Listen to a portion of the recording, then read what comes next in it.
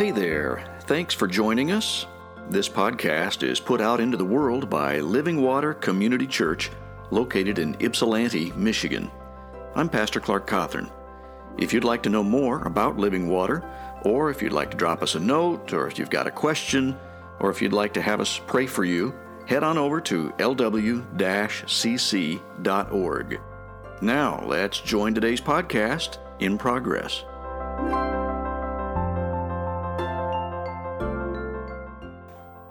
I'm asked to do a sermon, it's usually pretty far in advance, maybe months in advance. So 5 or 6 weeks before then, I finally get around to thinking, well, I need to do a little preparation here. So, you go read the scripture, and kind of my first thought is, there's not enough there to preach on for 45 minutes. So then over the next couple of few weeks, you start to think about it and research it a little bit, and then after maybe 2 or 3 weeks, you come up with the conclusion, there's way more to preach about in that passage than I'm going to have time for.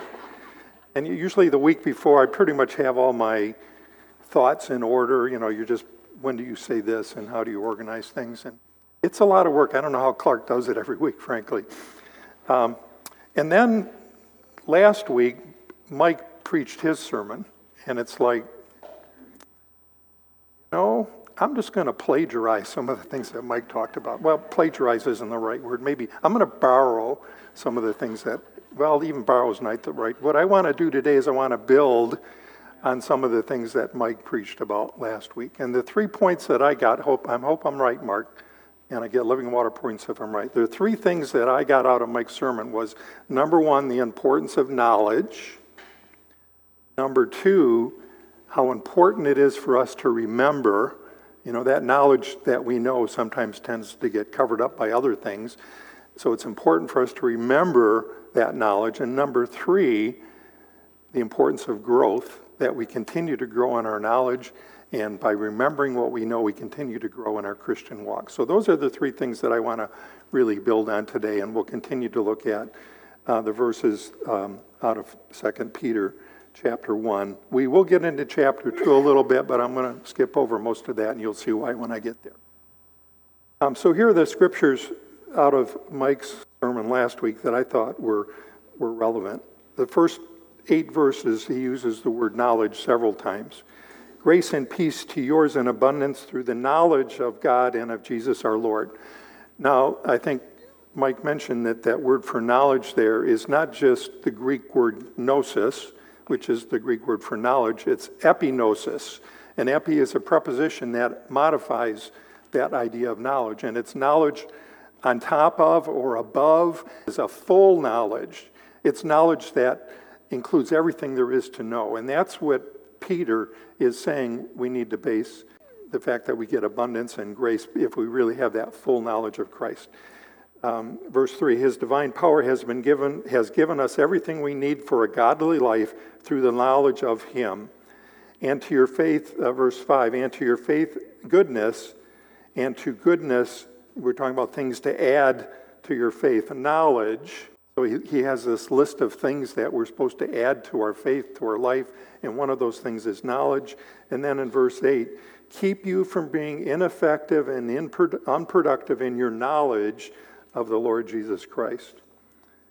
Those things obviously were important to Peter. He starts off in the first 8 verses with the idea of that knowledge. And it's not just general knowledge, it's knowledge of God and knowledge of the Lord Jesus Christ. And then in verse 12, Mike also talked about, he talks about this idea of remembering. And he starts with his own recognition that he knows he's not going to live much longer. And he wants to remind the people that he's mentored or the people he's writing to of the things that are important. So I will always remind you of these things, even though you know them and are firmly established in the truth you now have, the true knowledge that you now have. I think it is right to refresh your memories as long as I live in the tent of this body, because I know that I will soon put it aside, as our Lord Jesus Christ has made clear to me. And I will make every effort to see that after my departure, you will always be able to remember these things. These things were important to Peter. And he was reminding them, and it's interesting, he reminds them of the things that they already know. Well, they already know them, but he's anticipating the fact that knowledge tends to get buried among all the other life's cares and worries and all the other things that we experience. Really at the core of what it means to be a human is this idea of that we are able to know. Was it Descartes who said, I think, therefore I am? Well, thinking is just thinking about the things you know. So I think you could say that I know things, therefore I am. I am a person. And that's really, I think, part of what it means to be created in God's image. God is a knowing God. He knows things. And being created in his image means we have the ability to know things. Not in the same way he knows things, but we do. So I'm going to use some pictures here. And, when I was in junior high, being called a square was not cool. It was like you were a nerd, or I don't know. You just weren't cool. You were a square. You didn't fit with the in crowd. So, but you guys are all squares today. So, this is a picture of you. It's obviously a pretty simple picture, but in the center of our being are the things we know. We have knowledge about things. We have knowledge of our environment. We have knowledge of what we need to stay alive. We have knowledge of good and evil. A lot of people argue where that comes from. We have knowledge of others, of our family, our friends, our acquaintances. We have knowledge of our enemies. We know things that affect our lives, that are really, that's what makes up a human life, are the things that a person knows. And as I said, that's part of being created in God's image. But the knowledge of things we knew at one time tends to fade. I mean, if you go back to the earliest memory you had, some people go back to maybe 3 or 4 years old. I can't remember back that old. It's probably first grade, second grade are the things that I can remember. Well, when I was 12, I used to remember those things, but of earlier times. But those things have been set aside for new things, new knowledge. And that happens. That's what Peter was concerned about. He wants to remind people how important that knowledge was. So I want to ask you a question. If you have a bulletin, on the back of your bulletin, there's question number 1. And if you have a pencil, or if you just want to do it in your mind, you can do that. When did you first attain some knowledge about Jesus? And I suspect for most of us, it goes back a long way. Whether we were raised in a church or not, somewhere along the line in our childhood, we heard about Jesus. But we're a lot more complicated than this simple picture, right? Knowledge isn't everything. So I want to expand on that a little bit. So we know things, and some of the things we know we believe in very strongly. And the things that we believe in very strongly affects our attitude, our outlook towards life. And the way we look at life affects the way we behave, the way we do things, the actions we do. So at the core of how we behave as humans is some knowledge, or sometimes a lack of knowledge. And the things that are important to us, the things that we really believe in, end up affecting how we view life, our attitudes, and the things that we accomplish. That's why James says that faith, which is really belief, without works, which is really actions, is a dead faith. If we really have beliefs that we strongly believe are true and then rooted in knowledge, they will manifest themselves in the way we act and behave in our actions. I'm not saying that all you need is actions, and people misinterpret that.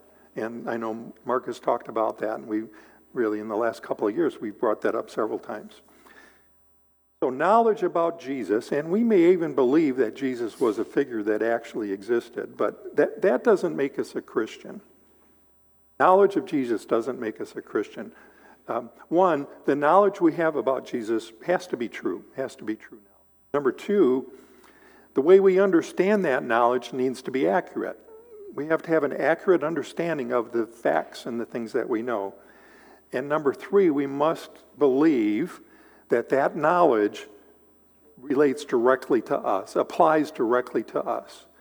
And if you have a true knowledge of who Jesus was and why he came, and you recognize, well, that applies to me, and you express that belief, that's what the definition of a Christian is. A lot of people say they're Christians. If you ask them what religion are you or what belief system, they say because they grew up in the church, they grew up in a Christian home, they believe God helped them out of some situation. It says, God, I'll always follow you if you get me out of this tough jam, that type of thing. Maybe they married a Christian. Maybe they were baptized as an infant or a child or a youth. Maybe they just identify with church people. They like church people. Maybe they're trying to emulate Jesus' lifestyle. Jesus is a good model. And people trying to emulate him without really understanding what he came for. Maybe Christianity just feels right to them. It feels like, Christianity is different than Islam. It's just, it just feels right that this is the way we're supposed to live. Those reasons are based on either a lack of real knowledge, or they have knowledge that they haven't interpreted properly. They don't understand it properly. And what Peter says is that the intellectual base of Christianity is knowing Jesus. It's not how we feel. It's not how we relate to people around us. It's actually knowing Jesus in a real, tangible way. And then he goes on in the rest of chapter 2 to give a couple of reasons why you can believe that knowledge is true. Verse 16, for we did not follow cleverly devised stories when we told you about the coming of our Lord Jesus Christ in power, but we were eyewitnesses of his majesty. He received glory and honor from God the Father when the voice came down from him from the majestic glory. And when I thought of majestic glory, I immediately thought of Mark's lesson a couple weeks ago. Yahweh, God's name, his majestic glory, his personal name. They personally heard from that God in a personal way, saying, this is my Son, whom I love, with whom I am well pleased. We ourselves heard this voice that came from the heavens when we were with him on the sacred mountain. Now, how does the world view the Bible? A lot of the world, well, it's a bunch of cleverly devised stories, really. Much of the world, they think, well, it's an interesting book. It's got a lot of stories in it. Some of them are pretty clever or interesting. It's distressing to know that many Christians take that same view or a distorted view of the Bible. And what Peter is saying is, I was there. And notice the two verbs he uses to describe his experience. I saw and I heard. Well, that's the way most of us get most of our knowledge, right? We see things, we read things, we hear things. That's where knowledge comes into our life, is through the things we see and hear. Not that we don't learn things through our other senses, but those are the primary senses by which we attain knowledge. And Peter's saying that he saw the things that Jesus did. He saw him on the mountain, and he heard what God said about him. So he's saying, I am a first-hand witness to these events. Therefore, you, my audience, you can believe what I'm saying is true. Other passages in Scripture talk about there was a multitude of witnesses to what Jesus did. But he doesn't stop there. A first-hand account would have been a strong argument if I knew Peter. If I really knew Peter, that would be a pretty strong argument. Even if I knew somebody that knew Peter, that I trusted, that would be a strong argument. Or if I knew about Peter's reputation through a variety of sources. But 2,000 years later, there aren't many people around that knew Peter or knew someone that knew Peter. So that first-hand witness may not have as much weight with us as it did to the people he was writing to. So he doesn't stop on the first-hand witness. He goes on in chapter 19 to say, we also have the prophetic message as something completely reliable, and you will do well to pay attention to it, as to a light shining in the dark place, until the day dawns and the morning star rises in your heart. Above all, you must understand that no prophecy of Scripture came about by the prophet's own interpretation of things. For prophecy never had its origin in the human will, but prophets, though human, spoke from God as they were carried along by the Holy Spirit. So 2 weeks ago, we learned about a word that describes that. What's that word? Inspired. The prophets were inspired by God to reveal truth about God using their own words and their own styles in their own languages. Well, so why do we believe prophecy in the Bible is true? Well, when you read the Bible, you find out that a lot of things that were prophesied in the Bible come true in the Bible. Well, that's kind of a circular argument, isn't it? I believe prophecy came true because the Bible that contains prophecy says it came true later on. So the more fundamental question is, why do we believe the Bible is true? And when you speak to non-Christians or interact with them, that's a question you might get asked. Why do you believe the Bible is true? And you need to have some idea of that. And we've talked about this in other situations too, in winter Bible studies and stuff. But let me kind of give you the main points that in my mind I would go back to. Number one, the text in the Bible has been carefully preserved. When the Masoretic text, the Dead Sea Scrolls, were found in the 1950s, the earliest manuscripts that people had were from the 800s, 900s, 800 or 900 years after Christ lived. Those were the earliest manuscripts we had at that point. And it was interesting when they got the Dead Sea Scrolls. Those Dead Sea Scrolls dated from 1,000 years earlier, and the text in those Dead Sea Scrolls was virtually identical to the text they had from the 800s and 900s. That text was carefully preserved. The Old Testament text was carefully preserved by the Jewish scribes and by their tradition. So we trust that the scriptures we have in the Old Testament really have been preserved accurately.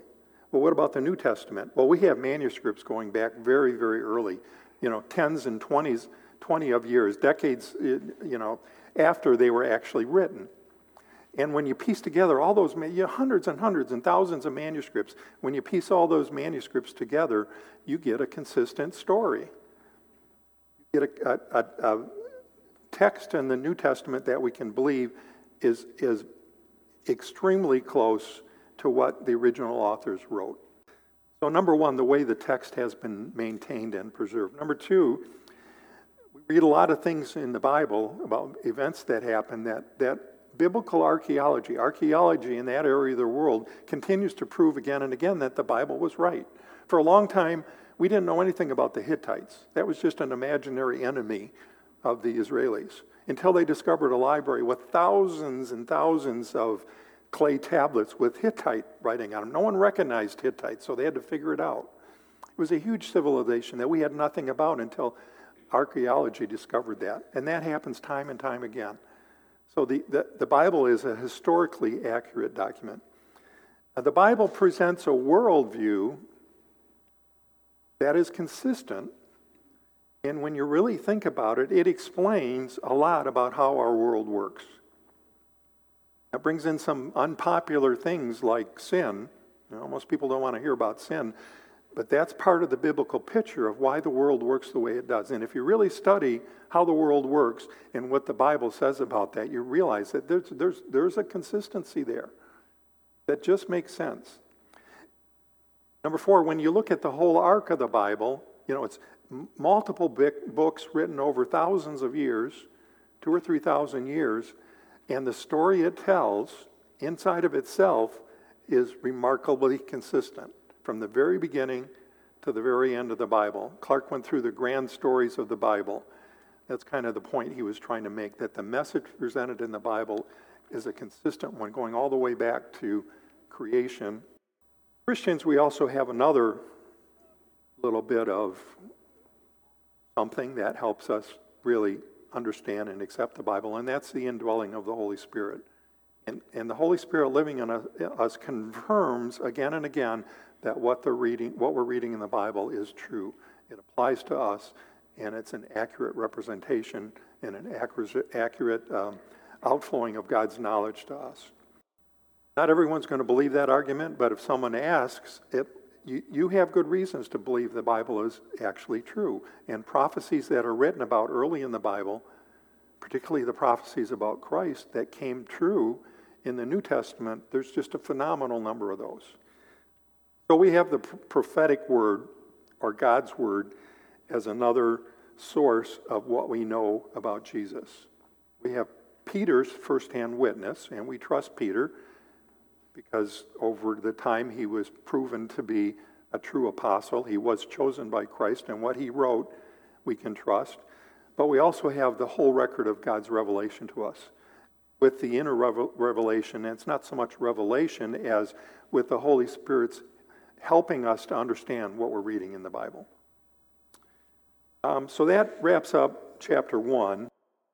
Part 2 of Tom's message picks up in the next track.